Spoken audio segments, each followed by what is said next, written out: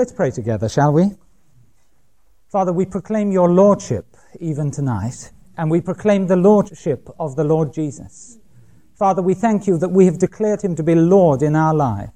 And Father, I just thank you that the day is coming, and coming soon, when his lordship is going to be seen on the face of this earth. Father, we testify tonight that indeed he is Lord. He is the one who holds the nations in his hand. He is the one who is King of heaven and of earth. Praise your wonderful name. Father, we're met together tonight to explore his lordship, to explore his kingship. And we know that unless the Holy Spirit reveals it, then we are just really wasting our time. Father, we know it's the Holy Spirit that guides us into all truth. So I pray in Jesus' name that it's going to be the Holy Spirit that is heard tonight. Father, that you will just take the things that we study together and, Father, just illumine them. And, Father, take them into our human spirits, Father, that we might be strengthened in the inner man by these things.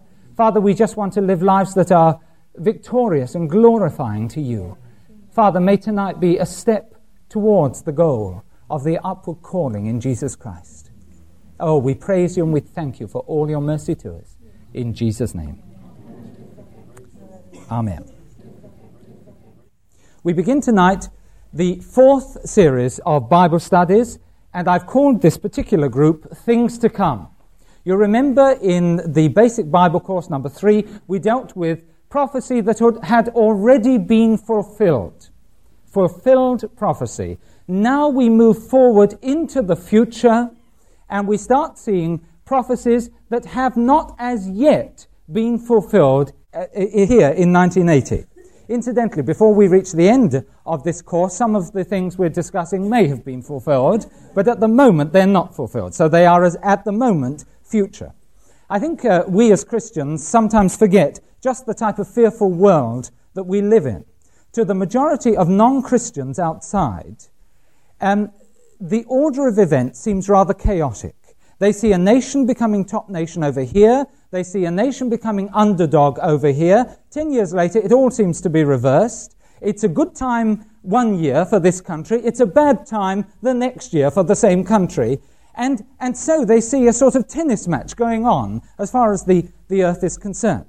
They see an increase in world disorder.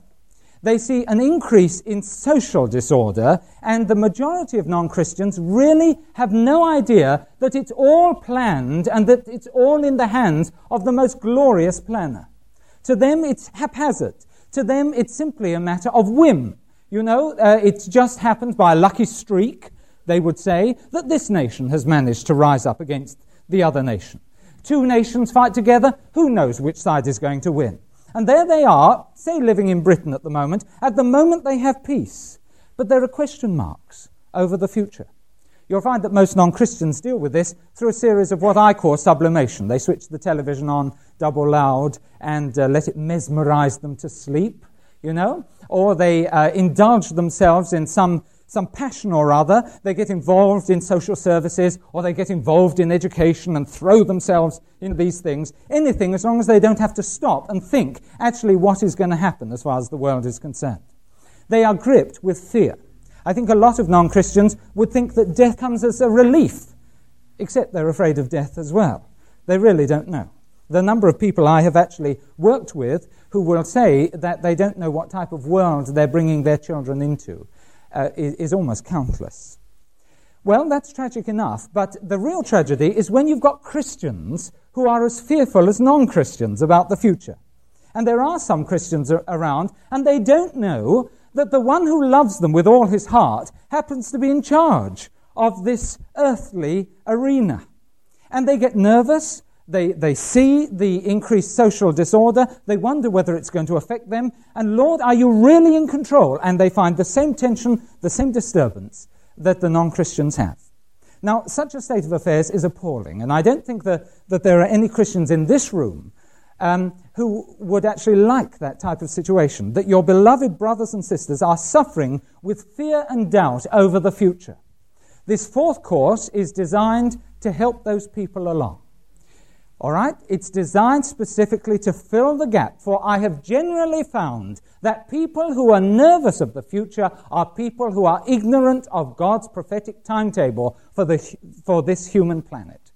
That's what I've generally found. By the end of this course, you will not be ignorant. You will know exactly the way that we are going to go. Now, could I also say, by way of introduction, we are taking the basis of this course as the literal, normal, or plain interpretation of Scripture, including the prophetic passages. Now, if you don't know what I'm talking about, could I please say that you must get as soon as possible number 3 tape of the last series, in which I discuss this whole issue, should prophetic passages be taken literally or not? And I justify the stand that we're taking in this course.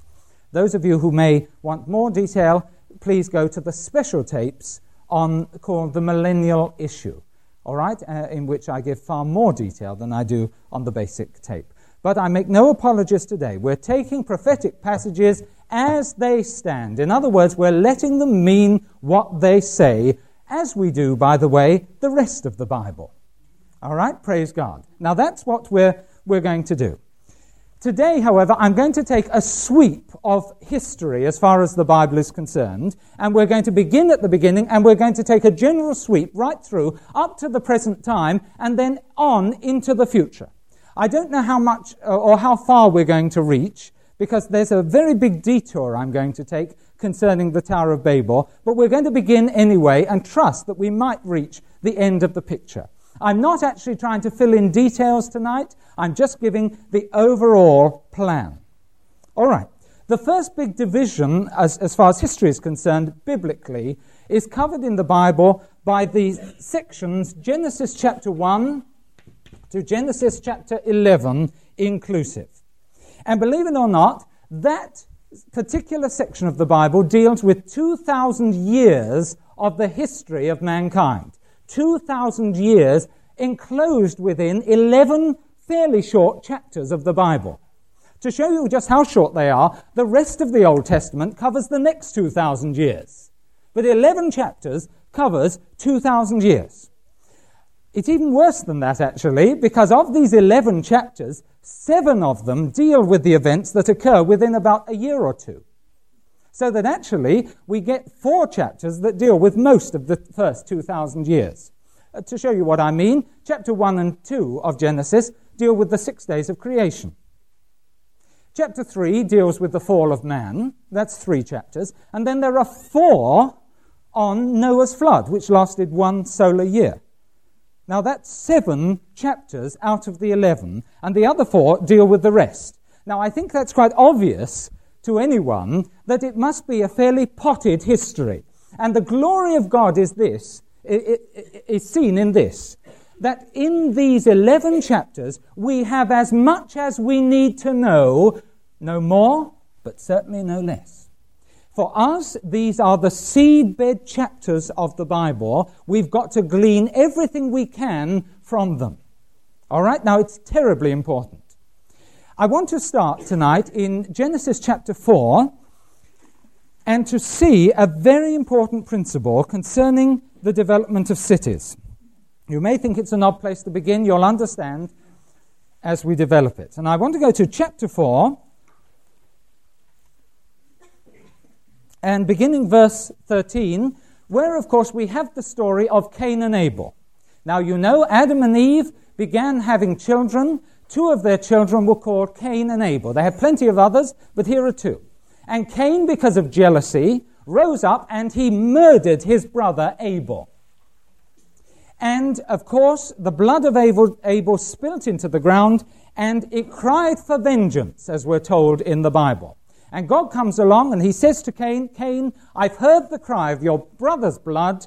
You are now exiled from the group of people who've been established. Let's read it. I said verse 13. Let's go above to verse 9. And the Lord said unto Cain, where is Abel thy brother? He said, I know not. Am I my brother's keeper? And he said, what hast thou done? The voice of thy brother's blood crieth unto me from the ground.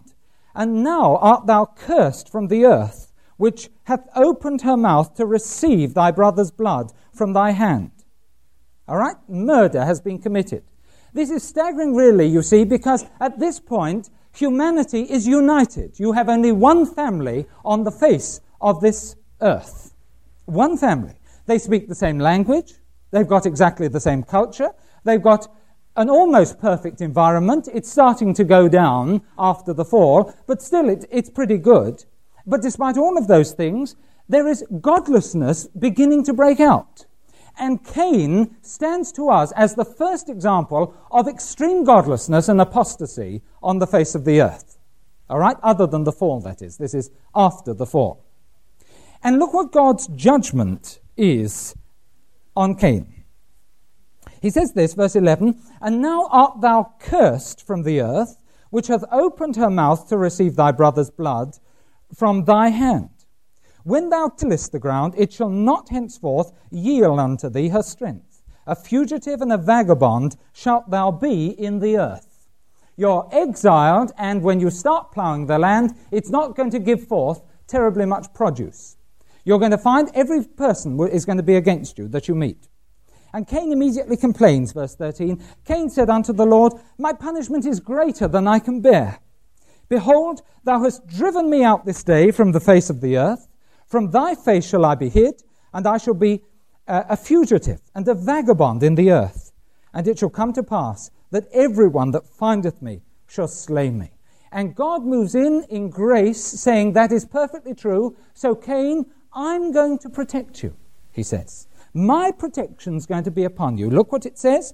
"The Lord said unto him, Therefore, whosoever slayeth Cain, vengeance shall be taken on him sevenfold." That's God's mark of protection. "And the Lord set a mark," we don't know what it was, but it was some form of identity mark on Cain to show that he was God's man, that God personally was involved in his safekeeping, just as a warning to anyone who might try anything with Cain. "And he put a mark upon Cain, lest any finding him should kill him." And Cain then goes out, he takes his wife, who is of course one of the daughters of Adam and Eve, and therefore his sister, takes her, goes out and starts producing a family outside. Now imagine how vulnerable that man is. There he is, he's only got God to trust and God's promises. God said he will look after him. He's got to work hard, and he's got to really be dependent upon the Lord for any produce that the land should bring forth. And Cain goes out, and he finds that that is not to his liking. Let's read on, verse 16. "Cain went out from the presence of the Lord, and dwelt in the land of Nod on the east of Eden. And Cain knew his wife, and she conceived and bare Enoch." And look at this. "And he builded a city, and called the name of the city after the name of his son Enoch." And people who read this phrase, they just zip through that little section. Oh, the foundation of cities. I assure you, by the way, that geographers do not accept this story of the foundation of cities. Why is it that when Cain had a child, Enoch, he went out and he built a city? I'll tell you what it was. It was rank apostasy. For what Cain was saying is, God, you've promised to protect me, but I don't trust you. So I'm going to build my own defenses, thank you very much. And he went out, he built a few houses, and he put a wall all the way round, and it was the first city on the face of this earth. All the other dwellers of the land, they were farming communities, trusting God, trusting him that the earth would continue to give forth, trusting him that the sun would continue to shine, trusting him that the mist was going to come up from the land and water the earth, trusting him that he would be their protection. But Cain, oh no, God is not sufficient insurance as far as Cain is concerned. Here is the first time that man tries to be totally independent as far as God is concerned. Very convenient. He trusts on the walls now for his protection. He's going to try and establish a little system that will give him some leeway, you know, that if a drought comes, well, he's going to be all right in his little city. If famine comes, he's going to be all right in his little city. No trusting of God as far as that is concerned. And you go down, and it says, and Enoch was born, and unto Enoch was born Irad, and the rest of the family developed. It's rather interesting, by the way, that in the ancient world, the word for the city is the word Uruk, U-R-U-K. And Uruk actually comes from the name Enoch. All right? So in other words, we can see in the language of the ancient world that cities and Enoch go hand in hand together. This is not the famous Enoch, by the way, who was not. This is not that one. This is another one. Okay, gradually communities developed. Here they are, they're united, they've got a form of protection, and what happens? Do you know what happens? Such godlessness breaks out on the face of this earth, such apostasy, such demonism breaks out, that God finally looks down, and when he looks down, he can only find 8 righteous souls on the face of this earth. There's a major population explosion, and God has to come along, and he has to destroy every single one of them, except for the 8, with a universal flood. You see? So much for their cities. Their cities are just washed away by the flood. They're trying to be independent of God, and they fail. All right, let's go the other side of the flood to Genesis 10, and let's have a look at what happens in Genesis 10. We've got the generations of Noah, of his 3 sons, Shem, Ham, and Japheth. And if you go down to verse 6, you've got the sons of Ham. And the sons of Ham, Cush and Mizraim and Phut and Canaan. And the sons of Cush, Seba and Havilah and Sabta and Rama and Sabteka. And the sons of Rama, Sheba and Dedan. And verse 8, and Cush begat Nimrod. Here he is. He began to be a mighty one in the earth. We are now at the level of the grandchildren. That's all. And he begins to be a mighty one in the earth. And look at his description that follows, verse 9. He was a mighty hunter, it says in the King James, before the Lord. Except it's not before the Lord, it's against the Lord, or in defiance of the Lord. We have here a man, Nimrod, whose very name means rebellion, who is saying, I now am going to be the king of the earth, not our God. And what happens? Verse 10. The beginning of his kingdom was Babel, a city, and Erech, and Akkad, and Calneh, in the land of Shinar. Shinar is the land of Babylon, what we call the Tigris-Euphrates Valley. And here is Nimrod, and he establishes cities in this part of the world. It goes on, by the way, out of that land went forth Asher, and builded Nineveh, and the city of Rehoboth, and Calah, and so it goes on. Now, there is a mention of cities. What is it? It's a major sign of apostasy. You say, now hold on, a major sign of apostasy? I don't see a major sign of apostasy in these verses. No. But we do in chapter 11. And if you would turn just over to Genesis and chapter 11, let's have a study of this and see what really is behind the establishment of these cities. And then you'll understand why I'm beginning the course with this. Remember Hebrew form. In Hebrew form, often you get a chapter which tells you what actually occurred, and the next chapter goes back and fills in the details. And chapter 11 here actually comes before chapter 10, verse 5. How do we know that? Read verse 1. And the whole earth, it says, was of one language and one speech. If you go back to Genesis 10, verse 5, you'll notice this statement. By these were the isles of the Gentiles divided in their lands, everyone after his tongue, after his families, in their nations.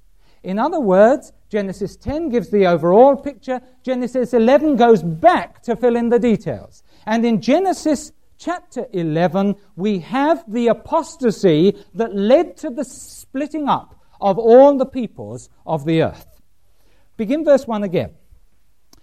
And the whole earth was of one language. Now we know what a language is. They all spoke the same language on the earth. But you notice how it goes on. And of one speech. Now why does it say speech there? This tells us something that's terribly important. Speech was their culture. Speech was the way that they thought. When you speak in a language, you communicate ideas. And what it's saying is here, they not only spoke the same language, they had the same ideas behind their language as well. Today, on the face of the earth, We have many groups of people who speak the same language, but they're all different in their culture. You know, the Argentinians and the Chileans, they speak the same language, Spanish, but they're always fighting against one another. Here, you've got more unity than that. They speak the same language, they've got the same culture, the same outlook. They are one people on the face of the earth. Right. Verse 2, and it came to pass as they journeyed literally to the east. Remember, they came out of the ark, which was perched on Ararat. They came down, and what had God said to them? He said, go, multiply, be fruitful, fill the whole earth. In other words, you people, scatter, please. And what did they do? They all liked one another. Great. They encamped, and they started having children. They liked the family atmosphere. So down they came from the mountains, followed the rivers down, and where did they arrive? In the Tigris-Euphrates Valley, the land of Shinar, or Babylon, as it's called. So it came to pass, as they journeyed to the east, that they found a plain in the land of Shinar, and they dwelt there. Now God had said, don't dwell there, scatter. They said, no, we quite like it here. You know, good climate, nice and flat, quite fertile ground. I think we can really do something at this point. And what did they do? Verse 3. They said to one another, go to, let us make brick and burn them thoroughly. And they had brick for stone and slime they had for mortar. And they said, go to, let us build a city and a tower whose top may reach unto heaven. And let us make us a name, lest we be scattered abroad upon the face of the earth. And that statement is apostasy. God said scatter, and they said, no, sir, thank you very much. No. Man is going to be the important thing, and we are going to establish again man's independent rule on the face of the earth. And how did they do it? The way that Cain did it. Let's build us a city. Let's get these walls up, right? Let's get the food in, let's get the water in, and let's see if God can deal with us. But there was a difference between this city and the city that Cain built. And what was that? They didn't just build a city, they built a tower. That's what they began to build. Oh, what's this tower that they've started building? I think this is so simple that the vast majority of Christians have never understood it. They've never got it. Isn't it funny? The complex things we can understand. The simple ones we sort of trip over and we don't notice they're there. Why is it they built a tower? You'll notice, by the way, Cain didn't build a tower, but these people built a tower. I'll tell you why. These people knew that God had interrupted man's plans through a universal flood.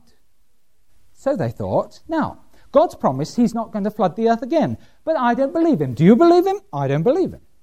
Exactly what Cain did. No, don't believe him. Right. So it's likely that if we start going our own way, God's going to try and stop us again with a flood. So I'll tell you what we'll do. We'll build a huge tower, the top of which will stick out the top of the flood. And we'll all go up there if he tries it, and we will get right through the flood, and he won't be able to affect us.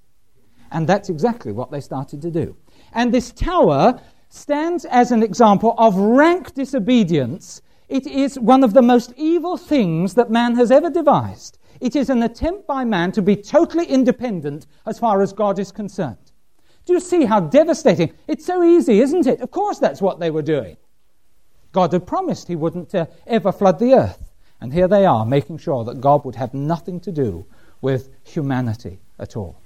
I want you to know something, that in this little section of the Bible, which is included because we need it to be included, a movement was begun, which is still in our land today, and which is going to become obvious in the future. This is like a stream which begins trickling down the hillside here, has gained momentum, has gained more and more water, and in our day is a mighty river, let alone the day that is to come. But it's hidden. It is an attempt by man to be independent on every level of God's action. In the political realm, an independence of God. In the commercial realm, an independence of God. And in the religious realm, an independence of an intervening God. And it's so interesting, we're going to study it later on in the course. This is called Mystery Babylon. Mystery Babylon. You'll find that phrase in Revelation 17, and some people have said, oh, Babylon's going to be rebuilt. Oh, a city's going to be rebuilt. Oh, no. The word mystery here means something that's hidden until it's revealed all of a sudden. And the point in Revelation is that this thing's been going on, and the people of the earth haven't quite realized that it's still around. Do you know, Christians don't realize this is still around? That actually much of history is dominated by man's attempt at autonomy and independence. And that's what dictates most of the things that go on. Man's got to be independent of God entirely. That's it. And suddenly in the last days, this thing is revealed for all its true worth. It will be anti-God and anti-Christ in everything. In religion, I'll tell you, there'll be such a powerful religious system which will glorify man, but certainly won't glorify our God. There'll be a commercial system that is so thriving, they think that even if the sun was blotted out, they'll still survive. They're wrong, but they think it. There'll be a political system in which man gets all of the glory, and it's Mystery Babylon. And that's why this city is mentioned in Genesis 4, and these cities are mentioned here in Genesis 11, to show us the beginning of man's autonomous sinful nature as it starts affecting the divine purpose. I love the next phrase, by the way, because this shows sarcasm. They're building a tower, and a very tall one. Verse 5, and the Lord came down. I love that. Praise God. You know? Yeah, marvelous. And the Lord came down, and I sort of imagine him having an odd look at this thing, you know, that these little ants of men are trying to build. The Lord came down to see the city and the tower which the children of men builded. The Lord said, behold, the people is one, and they have all one language, and this they begin to do, and now nothing will be restrained from them, which they have imagined to do. Do you notice how different this is from what people in the world are saying today? The people of the world think, if you can get everyone together, speak one language, get all the countries united, why, we'll have paradise. It's going to be the millennium all of a sudden. It's going to be the kingdom here on earth. Oh, it's going to be wonderful. God says, oh no. If man gets together, he says, and if man speaks one language, and if man gets unified, it's going to be the end of mankind. That's what God says. Entirely different as far as God is concerned. And notice what God does here. He's got to stop man, and he's got to stop man being so sinful. Here's what he does. Verse 7, go to, he says, let us, isn't that lovely? Jesus Christ, the Holy Spirit, and the Father, let us go down and there confound their language, that they may not understand one another's speech. So the Lord scattered them abroad from thence upon the face of all the earth, and they left off to build the city.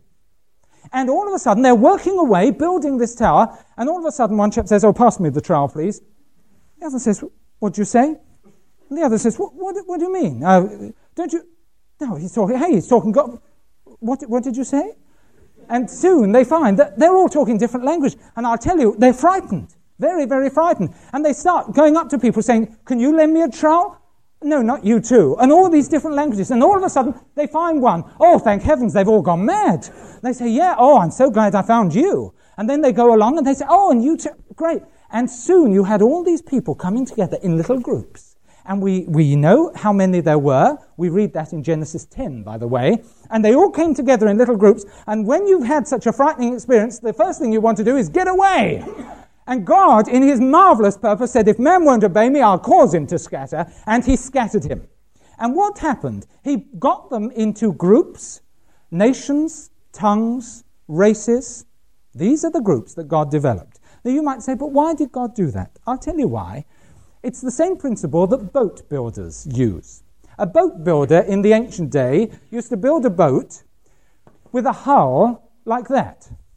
Now, the trouble with this was, if it was holed by hitting an iceberg or a rock or something, the whole ship used to go under, you see? And God knew that if man was one, if apostasy broke out, it would spread like wildfire and he'd have to destroy the whole of the human race. So what did boat builders do? Well, they had some intelligence. So they've now built hulls so that they have several watertight compartments. So that if this compartment gets holed, the others still hold. You see, there's different holes, by the way, there. The others still are watertight, and the ship still floats. It may list slightly, but it's still floating. And what God did here, he said, as long as man is in different groups, if one group gets into apostasy, I'll only have to judge them, not the rest of mankind. You see, now that's clever. And God has put it into the heart of man to be different from his neighbor. Now man, however, is still determined that he is going to get together and build something. And you'll find all over the world there are groups trying to cause, the whole earth to be united. They want man to be able to rule the whole earth from one central point. The League of Nations was an obvious thing. The United Nations today is an obvious group. They honestly feel that they are the ones who will soon unite the whole world and will establish perfect world order. God, of course, I think has a great joke at the United Nations. They can't even agree with one another, all these little countries. They're always arguing, And although there are good things that they do, the main objective, which is the unification of mankind, fails. You'll notice in the common market, it's not just a loose association. They're aiming for monetary union and political union and ahead, total unity between the groups. Oh dear, that's going to fail as well, by the way.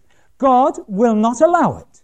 And you'll notice right in the last days, when the earth is described in the last days, you've still got nations, you've still got languages, you've still got groupings. God's purposes are going to go right through, praise his wonderful name. Esperanto, by the way, trying to undo what God did at the Tower of Babel. Oh dear. God is against it. And we've got to beware that we don't join anything that actually is trying in man's strength to unify. This is one of the reasons that we in the Chichester Fellowship will not join the World Council of Churches. We think it's man attempting to do what only the Spirit of God's going to do. Unify Christians. And they're bringing all the people who call themselves Christians, and by the way, everyone else. Oh yes, the Buddhists, the Hindus, the lot, let's all get together. Letter in the Telegraph a few days ago by a bishop saying, isn't it wonderful? We all worship the same God. Call him different names, but it's the same God. It's all man's attempts to undo what was done at Babel. And so you see, this first period of history, Genesis 1 to 11, ends with man fairly safe as far as God is concerned, split up into different units. All right, let's progress through history. There's Genesis 1 to 11, and the seedbed of apostasy and the seedbed of Mystery Babylon established there. At the end of Genesis 11, we've got different nations. And here is the marvelous sovereignty of God, for he then says, right, I'm going to choose one of the nations, and this nation they're going to be my beloved people. They're going to be my missionaries to the rest of the world. I'm going to have dealings with that nation, and the rest of the world is going to learn through my dealings with them. Who am I talking about? I'm talking about the descendants of Abraham. And the Jews were chosen as God's special, his peculiar people, praise God, to be his witnesses. Let's see that very quickly in Romans and chapter 9. Romans and chapter 9. And beginning verse 3, where Paul is speaking about them. And he says this, for I could wish that myself were accursed from Christ, for my brethren, my kinsmen, according to the flesh, who are Israelites, to whom pertaineth the adoption. That means God chose them sovereignly. And the glory, and the covenants, and the giving of the law, and the service of God and the promises, whose are the fathers, and of whom, as concerning the flesh, Christ came, who is over all, God blessed forever. Amen. And there is God's special nation, and this nation dominates the next 2,000 years of history. So we have Genesis 1 to 11, about 2,000 years. The next 2,000 years, a missionary group called the Jews is established. At the end of this period of history, the Lord Jesus himself comes to them as their king. And you know what happened. He came, and we saw this in the last course, he came as the king of the Jews, and he came to his own people. Just to check that, by the way, turn to Matthew in chapter 10. Matthew in chapter 10, and let's see the instructions that he gave to his disciples. Verse 5 of Matthew 10. These 12, it says, 12 disciples, Jesus sent forth and commanded them, saying, "Go not into the way of the Gentiles." I didn't come as king to the Gentiles, he said. I came as king to the Jews, and you've got to tell my people I've come. All right? Don't go to the Gentiles, nor into any city of the Samaritans. Don't enter into it. But go rather to the lost sheep of the house of Israel, and here's your message. And as you go, preach, saying, the kingdom of heaven is at hand. And what does that mean? Well, to say to them, oh, by the way, the king's come. The king's come. He's just coming. He's in Jerusalem now, right? And you'll be meeting him fairly soon. They had, by the way, about 3.5 years to get through a fairly small geographical area with that message. The king has come. That is a message specifically for the Jews. If you'd said in these days to a Gentile, oh, the king's coming, he would have said, which king is coming? You see, that would have been his answer. Oh, the king of the Edomites? The king of this? The king of that? He wouldn't have understood. It was the Jews to whom this message was addressed. Your king is now coming like he said he would. Will you believe or won't you believe?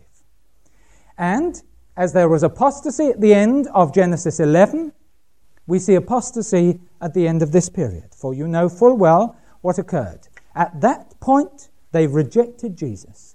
And they put him on a cross. And they murdered the very Son of God, who was their king. Right? And as far as the Jews were concerned, as we're going to see next time, they entered into a period of judgment at that particular point. And what did God do then? Why, he raised up a new people for himself. Praise his wonderful name. And on the day of Pentecost, a group of people called the church came into being. And now God was going to have witnesses through this group of people called the church. He established them. He took them out from the Jews and out from the Gentiles, and they weren't Jew and Gentile anymore. They were a brand new body called the Church of Jesus Christ, a brand new nation on the face of the earth. Hallelujah. In every other nation, but separated unto God.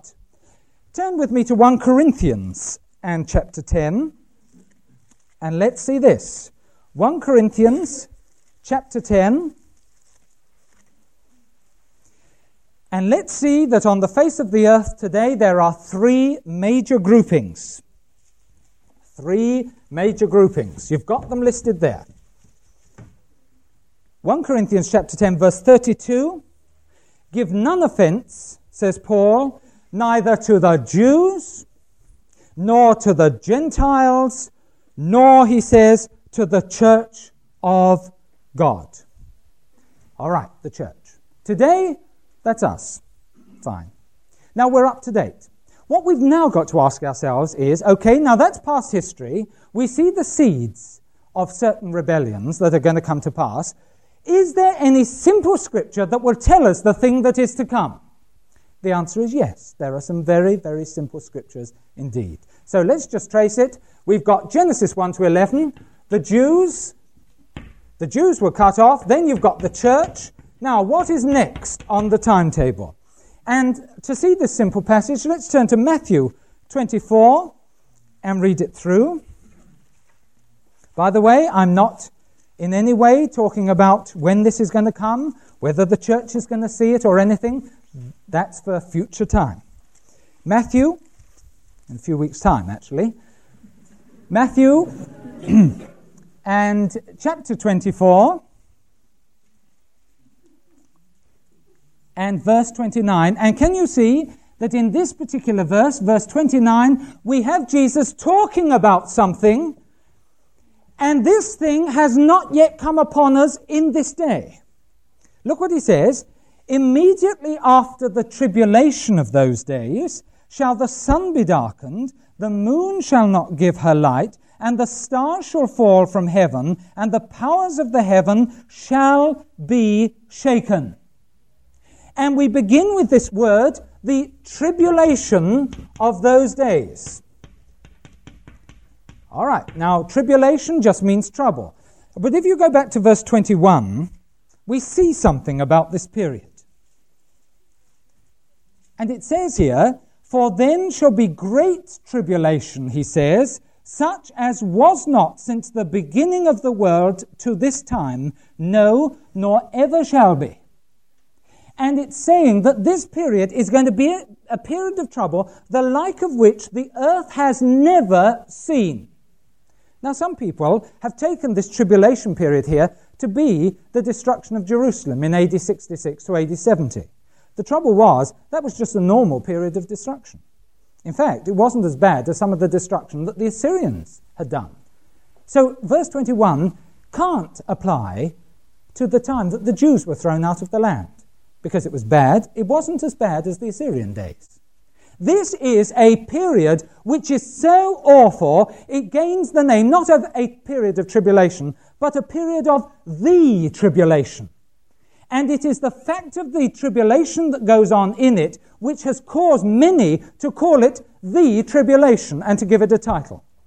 And that's coming. How do we know it's coming? Because it's followed on by an event which hasn't come yet. Read on again in verse 29. "Immediately after the tribulation of those days shall the sun be darkened," it says.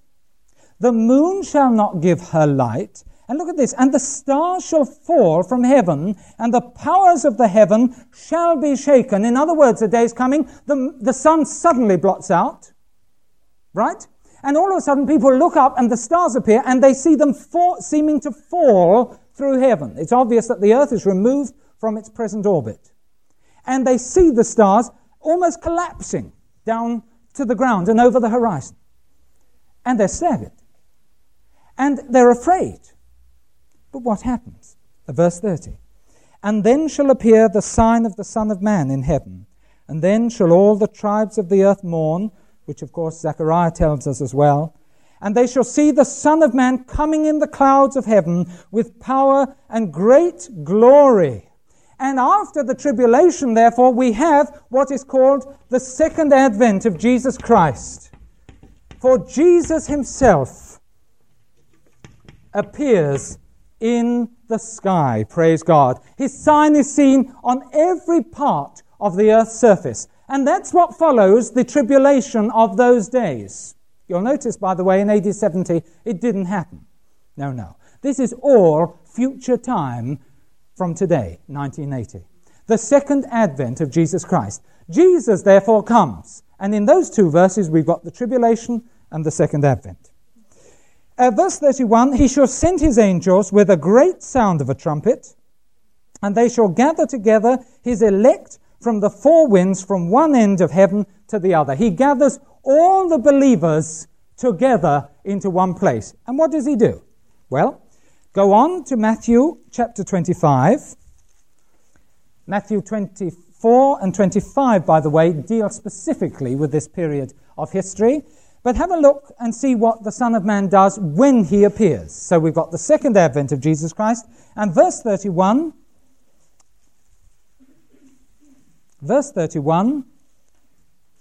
"When the Son of Man shall come," it says, "in his glory, and all the holy angels with him, then shall he sit upon the throne of his glory. And before him shall be gathered all nations." The word is literally Gentiles, but of course we know from other passages of Scripture, which I will deal with during the course, that the Jews too are gathered together. "He gathers all nations before him, and he shall separate them one from another, as a shepherd divideth his sheep from the goats." So we know that after the second advent of Jesus Christ, there is judgment. And the believers are separated from the unbelievers. Believers are the sheep, the unbelievers are the goats. And that follows straight on the second advent. Okay, so there's the judgment. The believers and the unbelievers are put into one camp.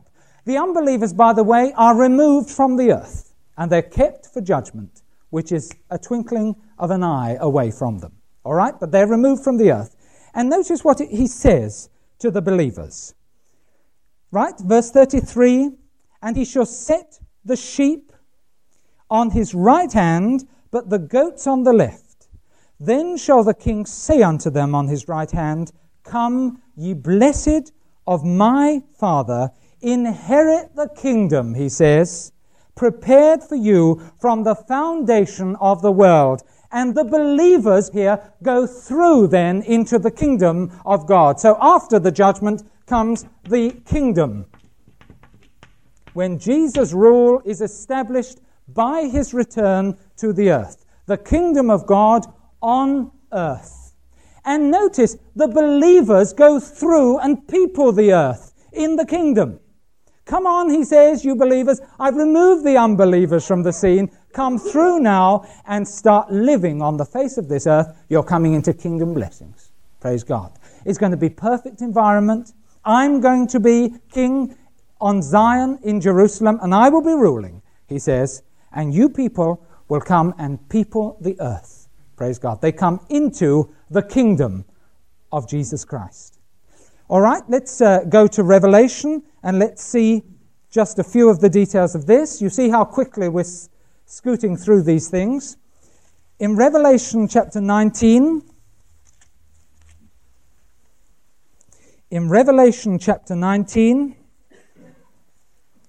we have the second advent of Jesus Christ.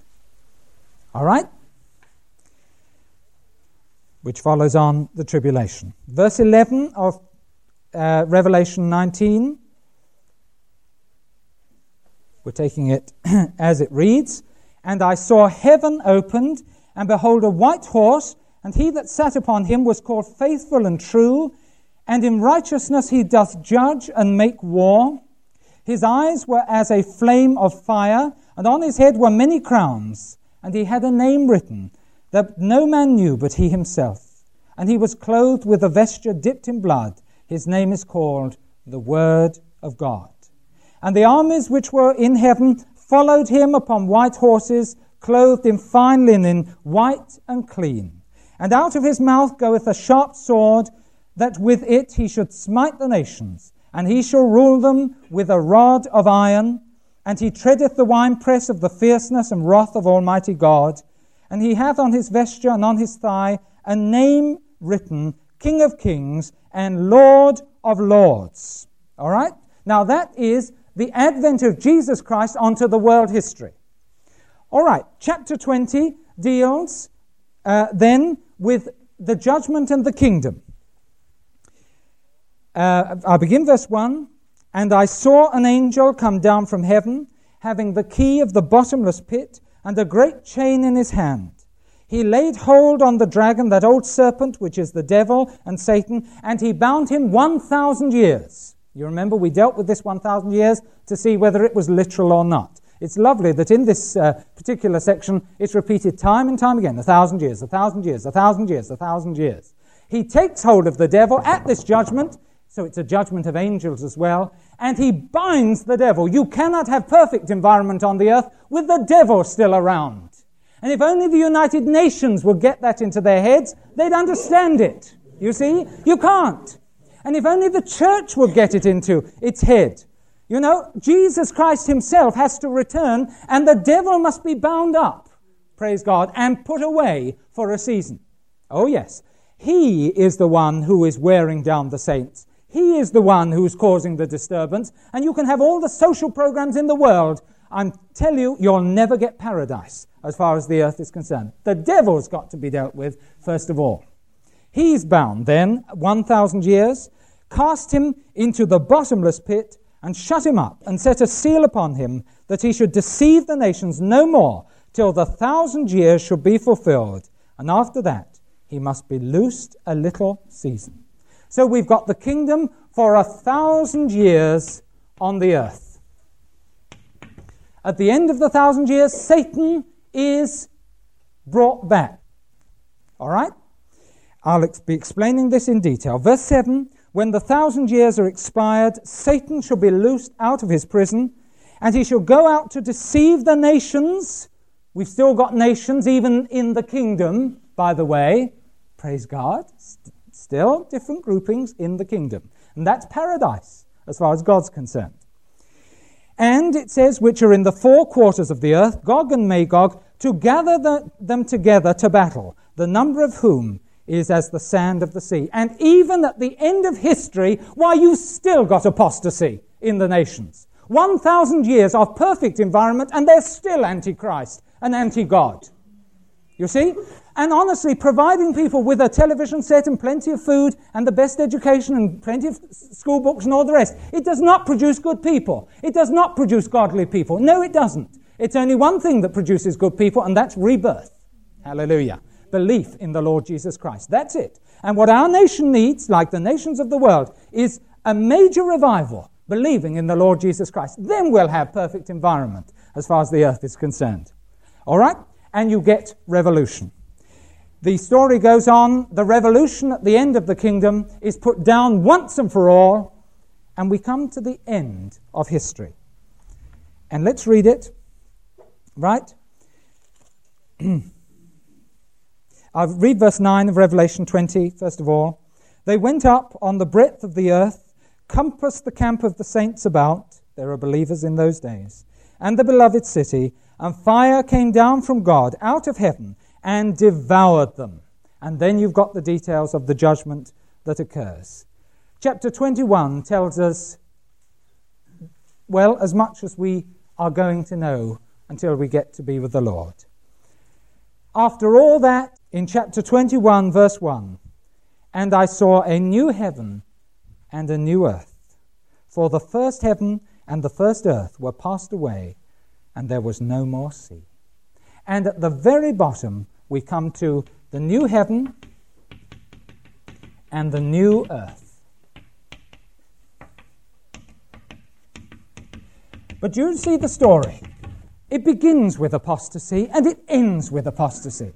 It begins with God's grace, it ends with God's grace, but then his judgment, because the people reject God's grace. There is a sweep through history. From this time on, we're not going to mention Genesis 1 to 11 except in passing. Next week, we're going to ask the question, do the Jews still have a future? We're also going to be talking quickly about the church. But most of the course from now on is going to deal with the tribulation, the characters, the world affairs, the battles of the tribulation, the second advent, the judgment, the kingdom, and the new heaven and the new earth. I leave you with bated breath until we meet again. God bless you all. Amen.